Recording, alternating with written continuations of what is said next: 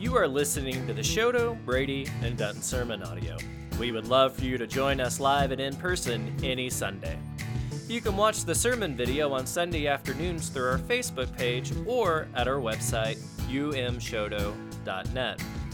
If you love what we're doing here, you can donate to our ministries at umshoto.net. Thanks for joining us wherever you are. The reading this morning is Luke chapter 22, verses 47 through 53. While he was still speaking, suddenly a crowd came, and the one called Judas, one of the 12, was leading them. He approached Jesus to kiss him, but Jesus said to him, "Judas, is it with a kiss that you are betraying the Son of Man?" When those who were around him saw what was coming, they asked, "Lord, should we strike with the sword?" Then one of them struck the slave of the high priest and cut off his right ear. But Jesus said, "No more of this." And he touched his ear and healed him. Then Jesus said to the chief priests, the officers of the temple police, and the elders who had come for him, "Have you come out with swords and clubs as if I were a bandit? When was with you the day after day in the temple you did not lay hands on me? But this is your hour and the power of darkness." This is the word of God for the people of God. Thanks be to God. Amen. So we continue on in our sermon series, our little game show, if you will, of That's Not In There with your game show host and Pastor McPasterson. And this week, as I was thinking about it, I'm a bright red sport coat away from being a game show host. Got funny looking shoes, got a bow tie, and a microphone. We're almost there. But we continue on this week. And I'll remind you that this game, That's Not In There, is all about taking phrases that sound biblical and are often well-meaning, and we begin to break them down and understand why they're not biblical and how they can harm others from time to time. Last week in our game, our contestants took the phrase, "God helps those who helps themselves." It was said by a bunch of old Greek guys and Benjamin Franklin, but not by anyone in Scripture. And we began the work of reclaiming it and rephrasing it. Rather than telling people, "God helps those who helps themselves," we changed it. We're beginning to live in and say, "God is with us all." Now remember, this is a game as old as time. Human beings have been misquoting books and movies and cave paintings and their spouses since the beginning of time. Okay, like a cheesy game show host, I have cheesy jokes throughout this sermon. You're going to have to laugh, or I'm going to keep telling them.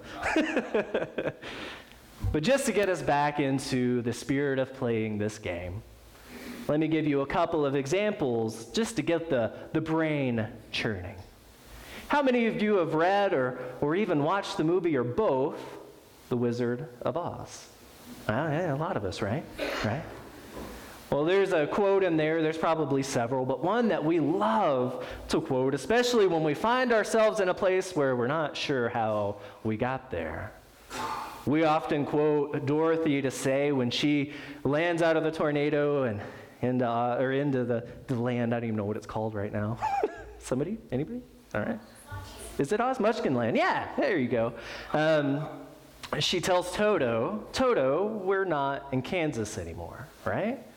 Well, at least that's what we like to say, but that's not the quote. The actual quote, she says, "Toto, I have a feeling we're not in Kansas anymore." I know, it's subtle and it doesn't matter, but we'll get there. But another example, there's this movie, and I only get to watch it once a year because it makes me cry a lot.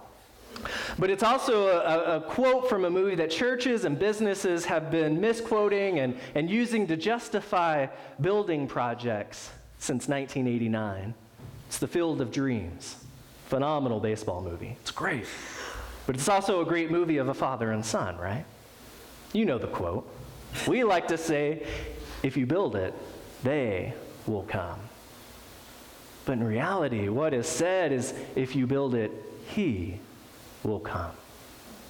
See, it's just a little difference. If we talk about this movie or we talk about building something in the context of the Field of Dreams, he didn't care if anybody else came.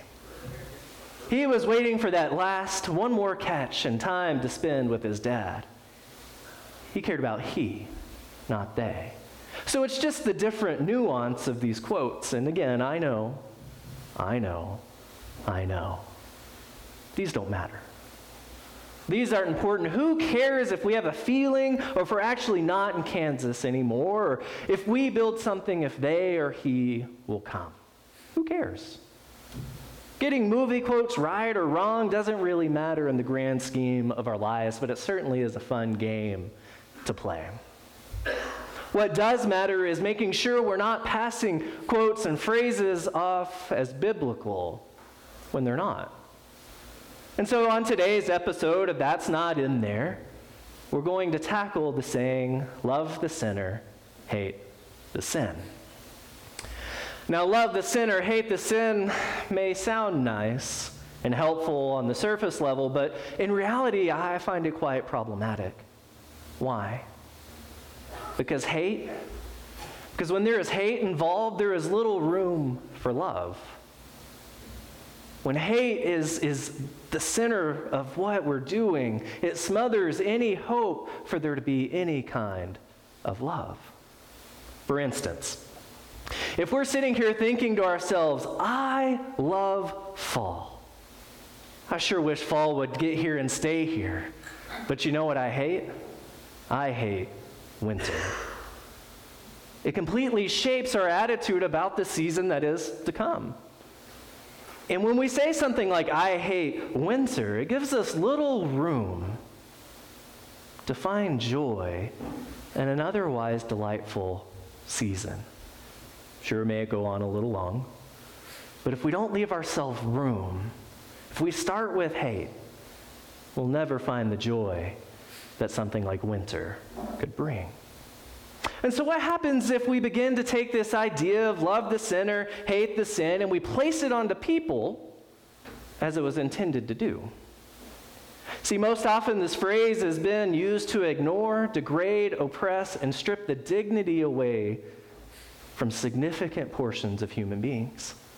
Love the sinner, hate the sin is essentially saying to someone, I love you, but I hate this part of you. This idea of love-hate is a way of acting with selfish emotions and agendas to make someone else fit our needs and expectations. And I don't know about you, that doesn't sound a whole lot like love, does it? And I know, church, this isn't easy. This isn't easy. I've looked back at some of the things sermons and lessons I've taught, and just things I've done over the last 20 years. And I've found myself saying this very phrase. I don't stand here immune to it either. Simply stand here asking forgiveness and to move forward. See, this saying is not easy, but it's also not Scripture.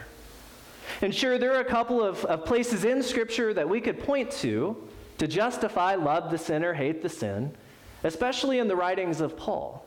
If you get the right translation and you ignore all the context that's around it, we maybe could make a case for this. But that's exactly the entire point of this series. Let us not cherry pick and make things say what we want them to say. Even though we could maybe put it on Paul's shoulders, but not really.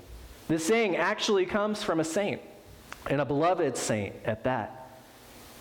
St. Augustine said it in a letter in like 211, long time ago. It contained the phrase, with love for mankind and hatred of sins.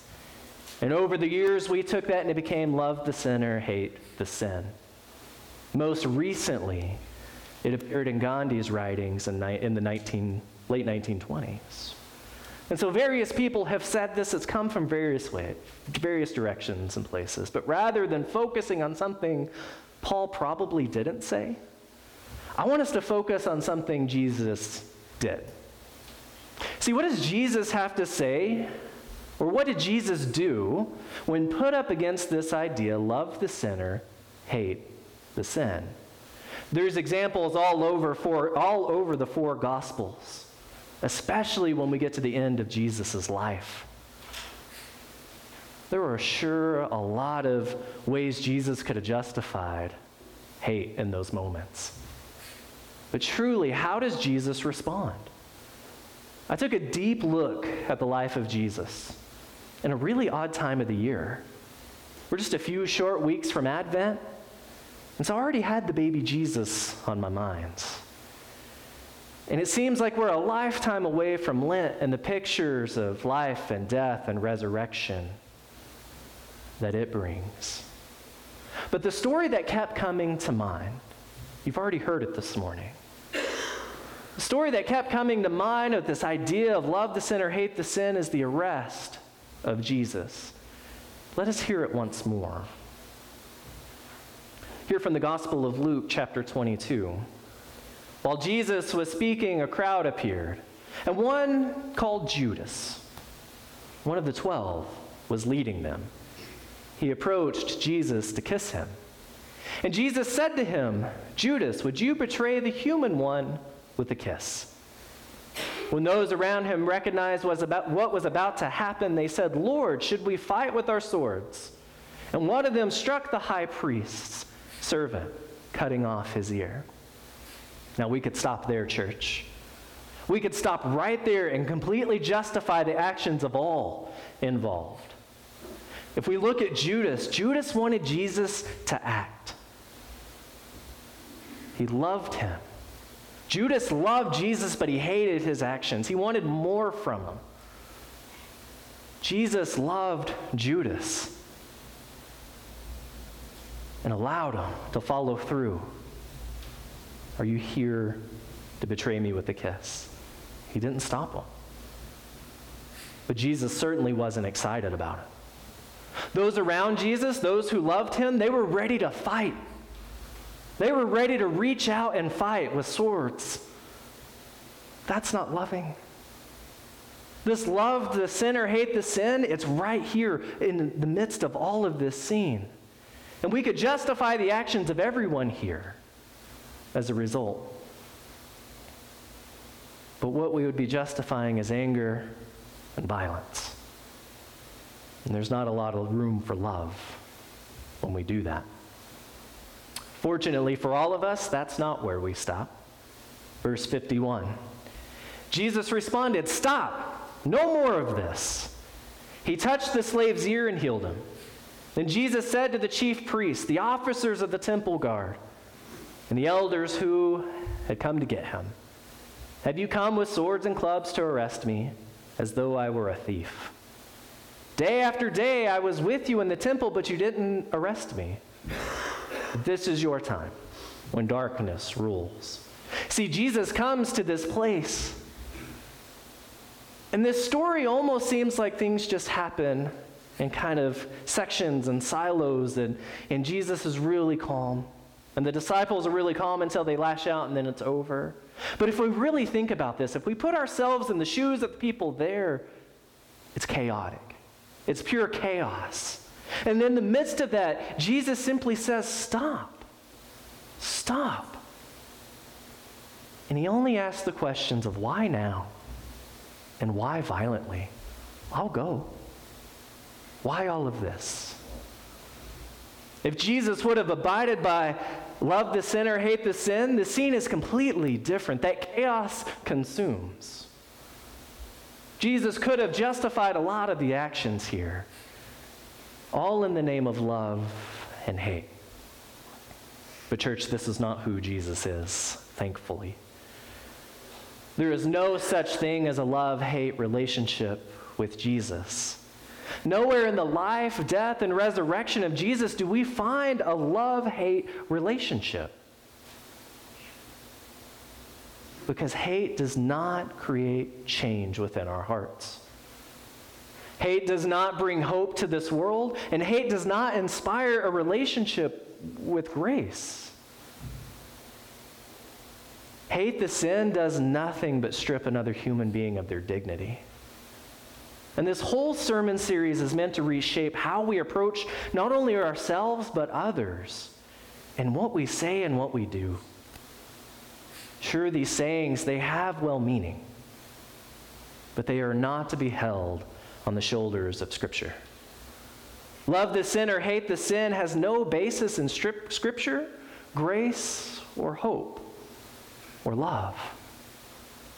And so this week, I don't even want to rephrase or reclaim this as we did last week. I simply just want to let it go. I want it to go and never be said again. Because frankly, nothing after love in this statement, nothing after the word love in this statement is valid. You should simply read love, period. Because love is what brings people dignity.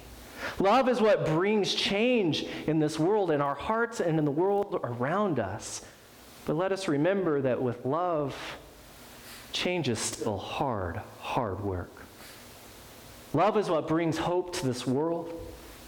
And when we remember that Jesus doesn't fight amongst the chaos in that garden, he didn't condemn Judas. He didn't condemn those who were ready to fight and kill. Jesus didn't love and hate parts of any of those people that were there. Any of those people that he had healed, any of those people that he had talked to, whether it was to share the love and grace, whether it was to say, no, you're wrong. Jesus didn't do any of that with love and hate. It was simply love. Jesus loved, period. And that love is what changes this world. That love doesn't say, I love you, but. The love of Christ simply says, I love you, period. And so, church, let's put to bed this idea of love the sinner, hate the sin. Let's put it to bed. And let us simply love. Let us simply love. And see how that begins to change the world around us. It takes work. It takes a lot of hard work and a lot of love to make change. But that's the only way we're going to be able to do it. When we introduce hate into this relationship, hate tends to take over. And so let us simply love. In the name of the Father, and the Son, and the Holy Spirit, we pray. Amen.